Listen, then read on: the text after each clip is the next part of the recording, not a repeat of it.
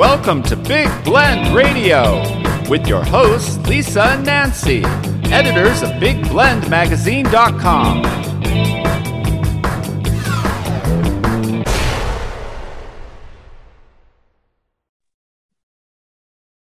Hey everybody, welcome to Big Blend Radio. Today, Pushcart winning author Nancy McCabe is joining us to talk about her new young adult novel. It's called Vaulting Through Time, and you can go to her website, nancymccabe.net, and it is out now, released July 25th, 2023. So welcome to the show, Nancy. How are you? Good. Thank you so much for having me.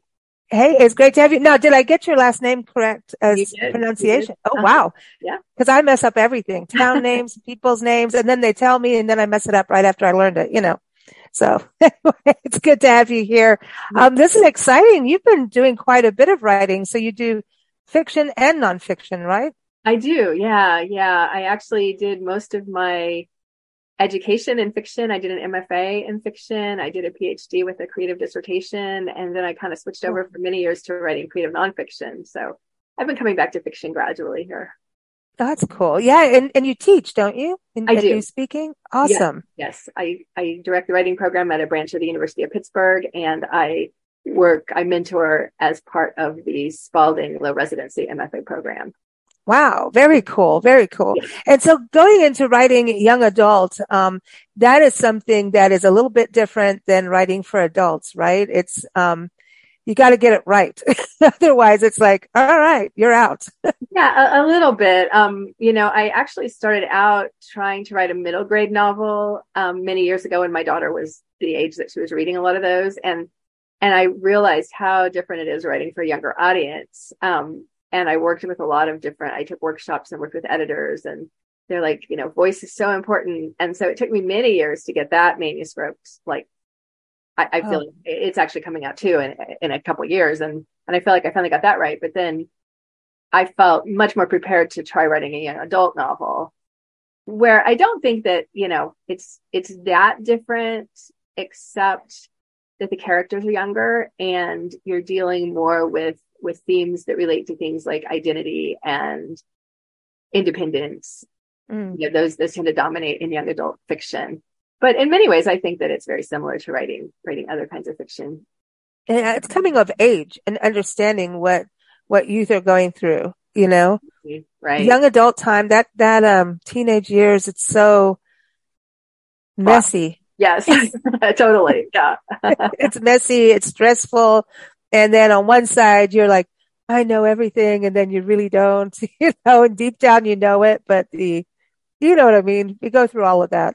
For sure. And watching my daughter go through adolescence certainly brought back my own messiness and like those years where everything just feels so intense and difficult. And it's such a relief when you kind of get through it and you become an adult and you realize that you can handle things and that, Yeah. Hopefully. Hopefully. Yeah. I was going to say, but your daughter seems to be an inspiration for a lot of your writing. She has been. Yeah. So I wrote a couple books about adoption when she was young because she's adopted from China. And so I wrote a memoir about adopting her. And then I wrote another book about returning to China, to learn more about her origins and just the whole idea of homeland visits, which were, I don't know if they still are, but were very popular when she was young, to go back and try to reconnect to the child's roots. So I did a lot of nonfiction writing related to her, and I was kind of worried about it because the second book came out when she was 13, and that's like not the age that you want your mom to be writing a book about you. But she was always very gracious and very enthusiastic, and still is. But anything I've written about her, I make sure that she reads, or I read to her every word, and I get her input, and I make sure I'm not exposing her or saying anything that she objects to. So, but she's surprisingly, generous about letting me write what I write.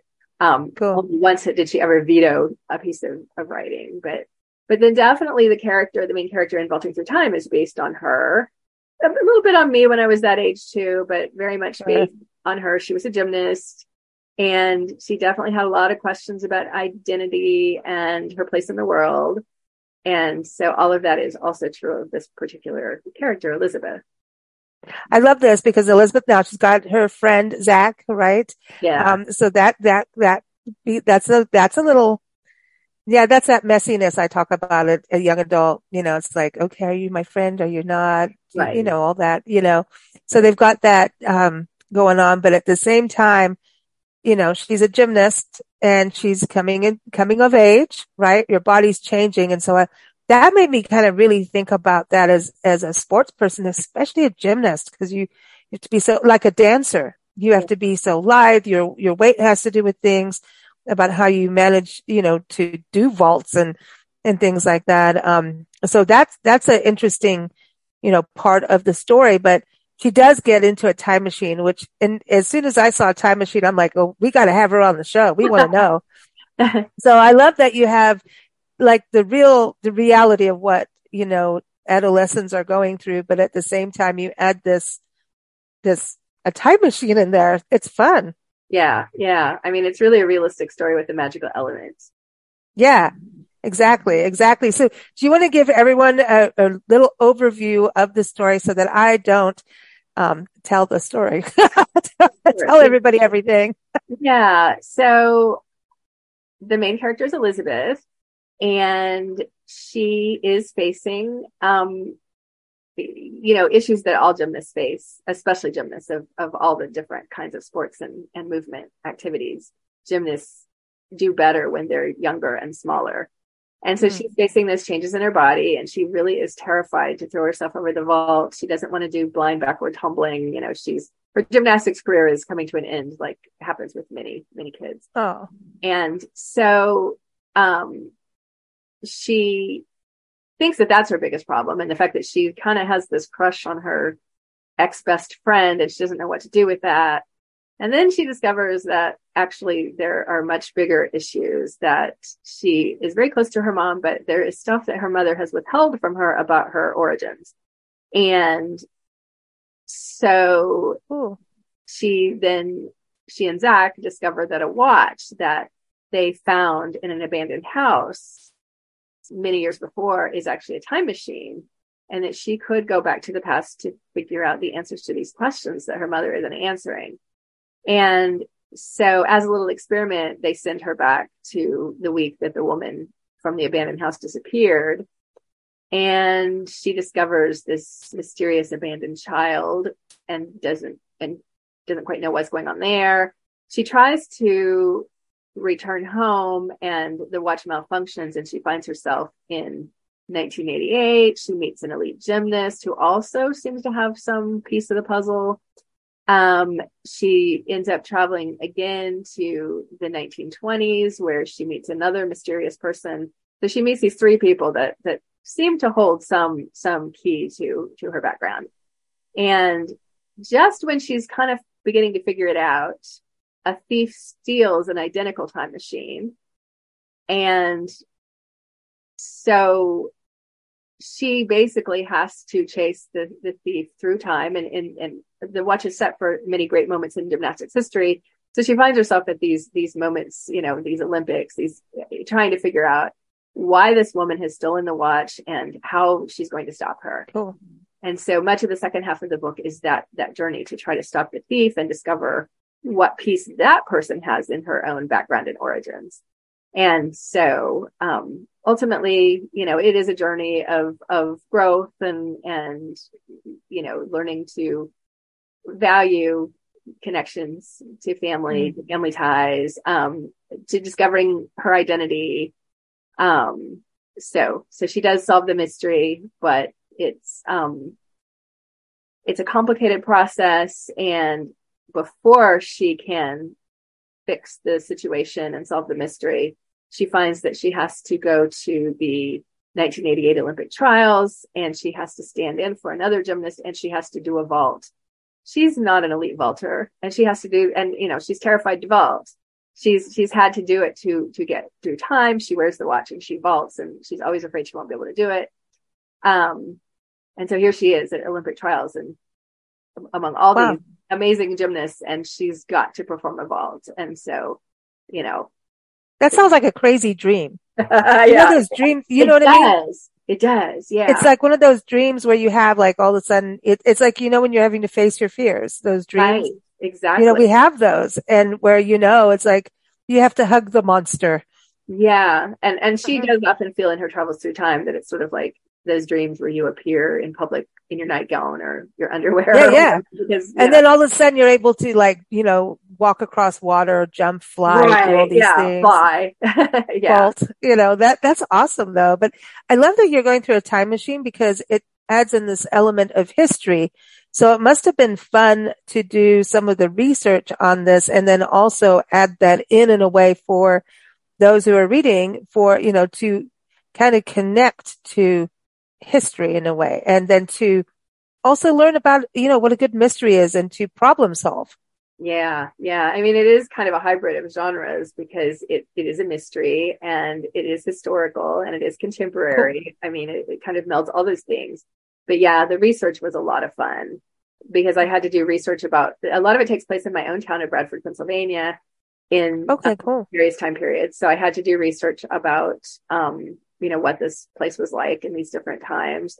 I did a lot of research about gymnastics and about Olympics history. All of that was really fun, and just picking out moments that she would end up at and that would somehow impact her to witness them. That's, super cool. I think time machines, it just opens up the door to creativity. Do you think that they actually exist? Like seriously, because there is that vibe that I feel that I always believe that I think we shouldn't limit ourselves. So yeah, I mean, I think that, it's a wonderful fictional device because it just opens up the story to so many possibilities. It's such a flexible device. I'm really passionate about time travel fiction. I actually teach a class in it. Oh, wow. And there's a physicist named Ronald Mallett who wrote a nonfiction book about, I think it's called The Time Traveler, but it's about trying to invent a time machine so that he can go back and meet the father that he never really knew. And so it's been a long time since I read the book, but it's a really fascinating book that kind of illuminates some things about the theories around time travel. So I don't think he ever succeeded in his quest, but who knows, right? I mean, and of course, we're all time travelers because we're all moving forward into the future. So, and being a reader is like being a time traveler because that's exactly right. Yeah. I love it. We actually did radio plays that were time travel radio plays. And so, and they're not, they're completely, hokey and hysterical because they're so hokey. But what we would do is we would take, all the famous people that were born on that week or something. Like we had Lizzie Borden, we had, Mae West meeting Amelia Earhart. And, I mean, all kinds. And so we were doing this where it was all audio. This is pre-Zoom time and no one could see each other. And we would write the scripts according to actual quotes that these people said. So you would make the story. It was like these conversations, and some people would have like try and do a Julia Child accent. That didn't always work, but some did it well. So we'd all do our own accents, and we would travel up this time machine and meet all these people. It was kind of a trip. Yeah, a trip. Yeah, one of the really fun. Yeah, literally. Yeah, literally. Yeah. One of the really fun things about time travel is that you can recreate historical moments and figures, but if you were just writing something that was purely historical, you wouldn't be able to shed a contemporary lens on it. And what I really love is that you can come at it with a contemporary perspective, and you can make commentary on the differences between, say, women's roles then and now, or or customs then and now, or even in women in sports, right? Because that's another thing. Women in gymnastics, that's a whole other deal too. I mean, look back if you're thinking in the 80s, how many women soccer players were there? Mm-hmm. And gymnastics is really fascinating because the ideal body type has changed over time, what we consider to be the ideal body type for gymnastics. And, one thing that inspired me was that when my daughter was doing gymnastics, she and her friends would watch these videos of women in the 20s and 30s and 40s doing gymnastics and going, well, we could do that because the skills were, I'm sure that it was deceptive that these people were much more skilled than the girls wanted to assume, but but they were doing some really basic skills that most beginning gymnasts can do. And they were allowed to have real bodies. They had women's bodies. They had breasts. They had hips. Oh, wow. And you just don't see that in the same way anymore. Although you've seen this change to like the waif-like gymnast, and now it's kind of the powerhouse body, the really muscular, athletic body, which I think is probably an improvement from the the waif, the person who was just supposed to starve herself. Wow, and I wonder if it's different. Is it the same for men? No. Of course not. No, I don't even know. I haven't really done any kind of research on that, but I'm not even sure that the body type has changed substantially for men. Maybe it's more muscular now than it used to be for male gymnasts, but it's not as visible. It's not as, I mean, men's gymnastics didn't have to change the rules, but women's gymnastics did at one point. The Olympics, the rule is now that they have to turn like 16. I think the age, I may be getting this wrong, but the year that they're competing, I think it's that they have to turn 16, because we were having younger and younger and younger gymnasts, because, these little light bodies just were able to do more. But now you look at people like Simone Biles, who is very strong and muscular and powerful. And so I think it's a really positive change. It's interesting too, because it goes through with dancers and it's, but gymnastics is really hard on your body. Oh yeah. Oh, it is very much so. I mean, I don't know if I had to do it over, I'm not sure if I would encourage my daughter to get into it. And she, on her, I think it was her 18th birthday, she had some friends over for a little birthday party, and some of them were former gymnasts, and they all said, we wouldn't do it again. We're 18 years old and we have back problems. We have, joint problems. So it is even at that age, that's because when they land, it's so hard. Like my uncle, he's passed now, but he was a state champion for California, gymnast and surfer, and so it kind of goes hand in hand with but he ended up being a gymnast. He made gymnastic gear, like the equipment and the bars and all of that, did all the padding for it, because I think it was part of it was how the wrong gear can hurt you. Yeah. And I do think that certainly the equipment has changed substantially to protect, the gymnast, but it's still hard. Do you think people reading this, the young adults reading this, are going to understand what, if you're not in sports, gives you an eye of the competitiveness and the mindset of what it takes to be in a sport? Because gymnasts, you're going to have friends and teams, but it's not like soccer or football where you have a team working together in a way, unless you're doing like a group event. You know what I mean? It's kind of solo in a way. Yeah. And that was definitely something that I wanted to bring out, that, the teams, their scores are added up. So the team is always competing in say your typical YMCA gymnastics meet. But your individual scores are also really important. And so, and one thing that Elizabeth is discovering even more so as she gets older, as she gets into the age where girls tend to be a bit more catty and play games with each other. She's discovering that all these people that have always been her friends, because if you're a gymnast, you're in the gym all the time. So your friends are other gymnasts.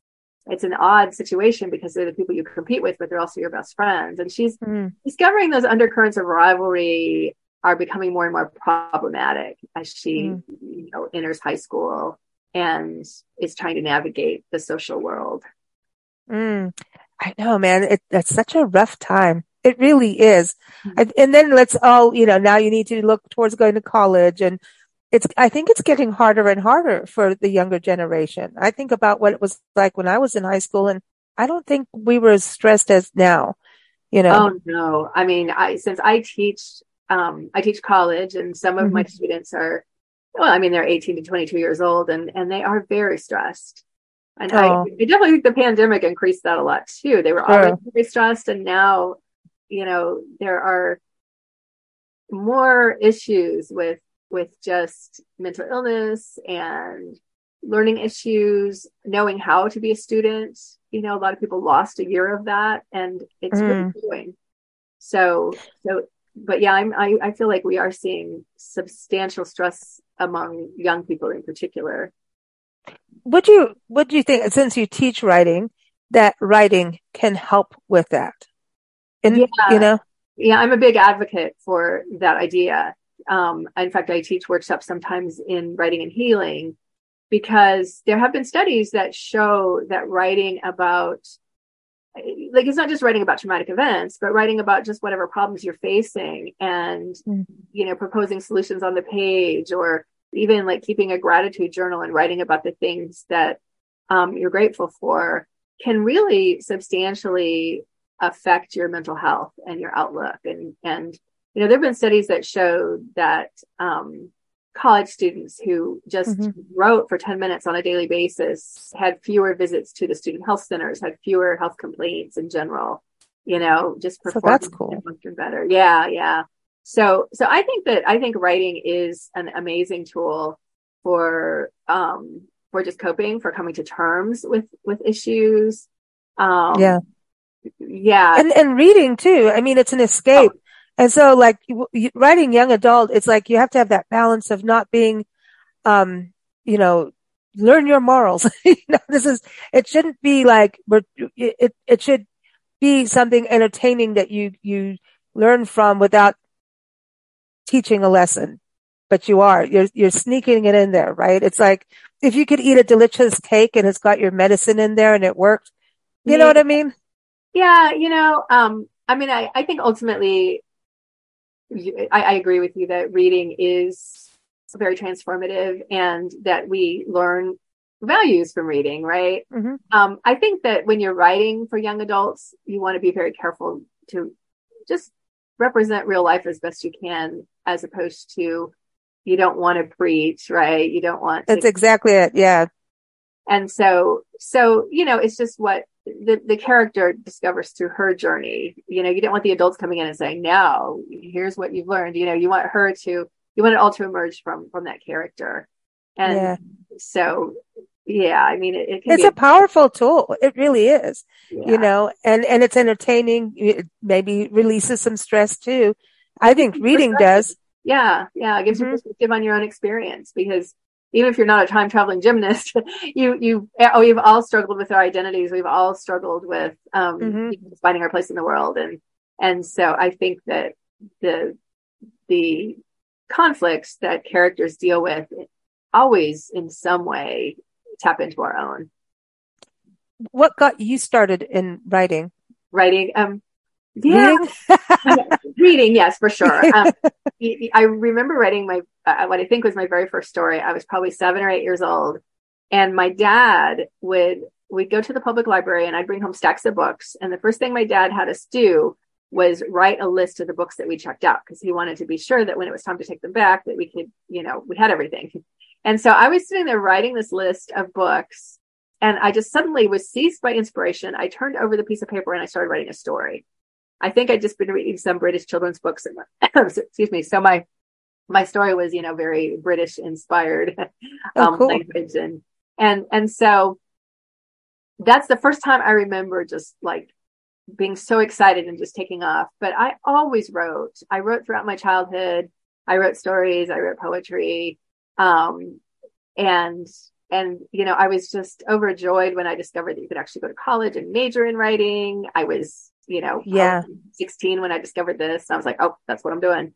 So it's just back in the day, it used to be, if you're a woman going to college, you're only going to go be a nurse. Yeah. I thought I was going to be a teacher. I thought, because my mom was a teacher. So I thought, oh, that's what I do. And one day I said, wait a minute, I don't have to be a teacher. I could be a writer, but I always thought I'd probably end up teaching to support myself. Well, you're doing both, right? And that's what I'm doing. That's magical.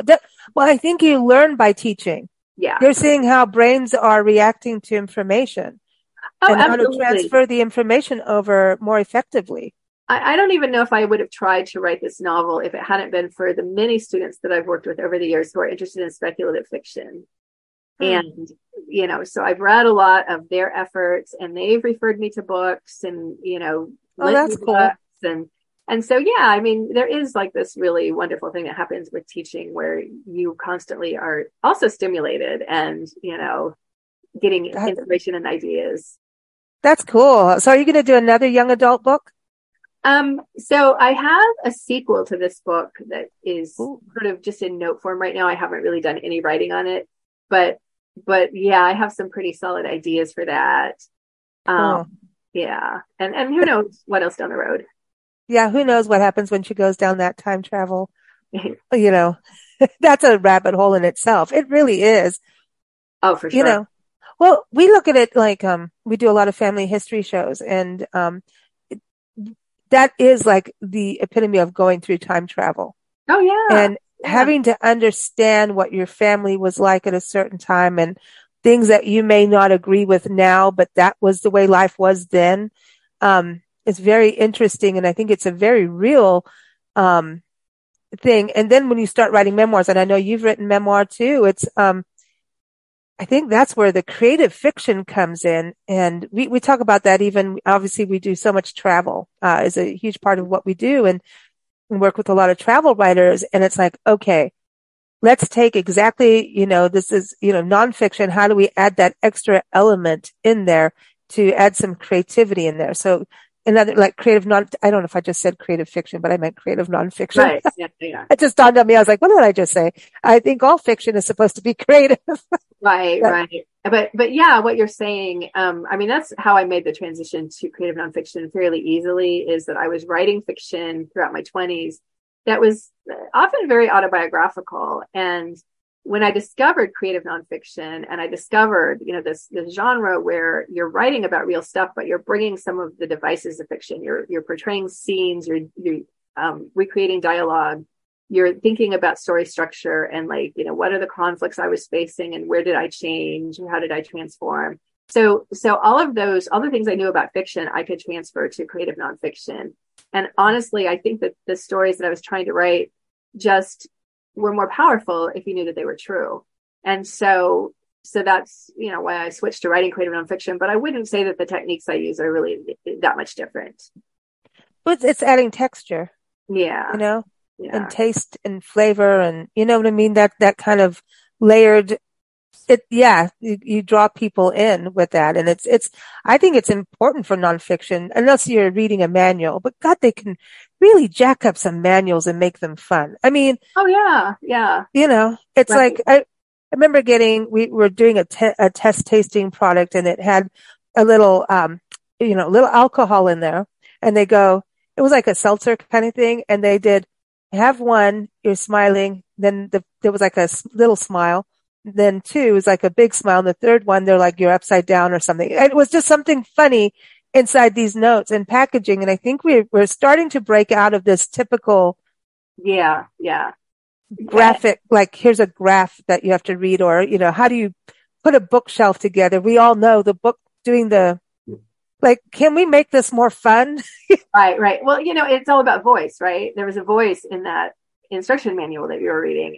Yeah. And one thing I love about creative nonfiction is it's not the kind of dry research writing I was taught in high school.